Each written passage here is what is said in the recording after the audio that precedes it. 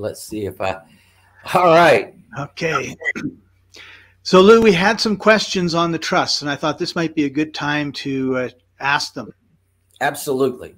So the first one was from Tony, and that was, you talked about land trusts.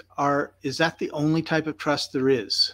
Tony, that is a fantastic question, and thank you for asking it. There's actually 30 different kinds of trusts out there, maybe even more.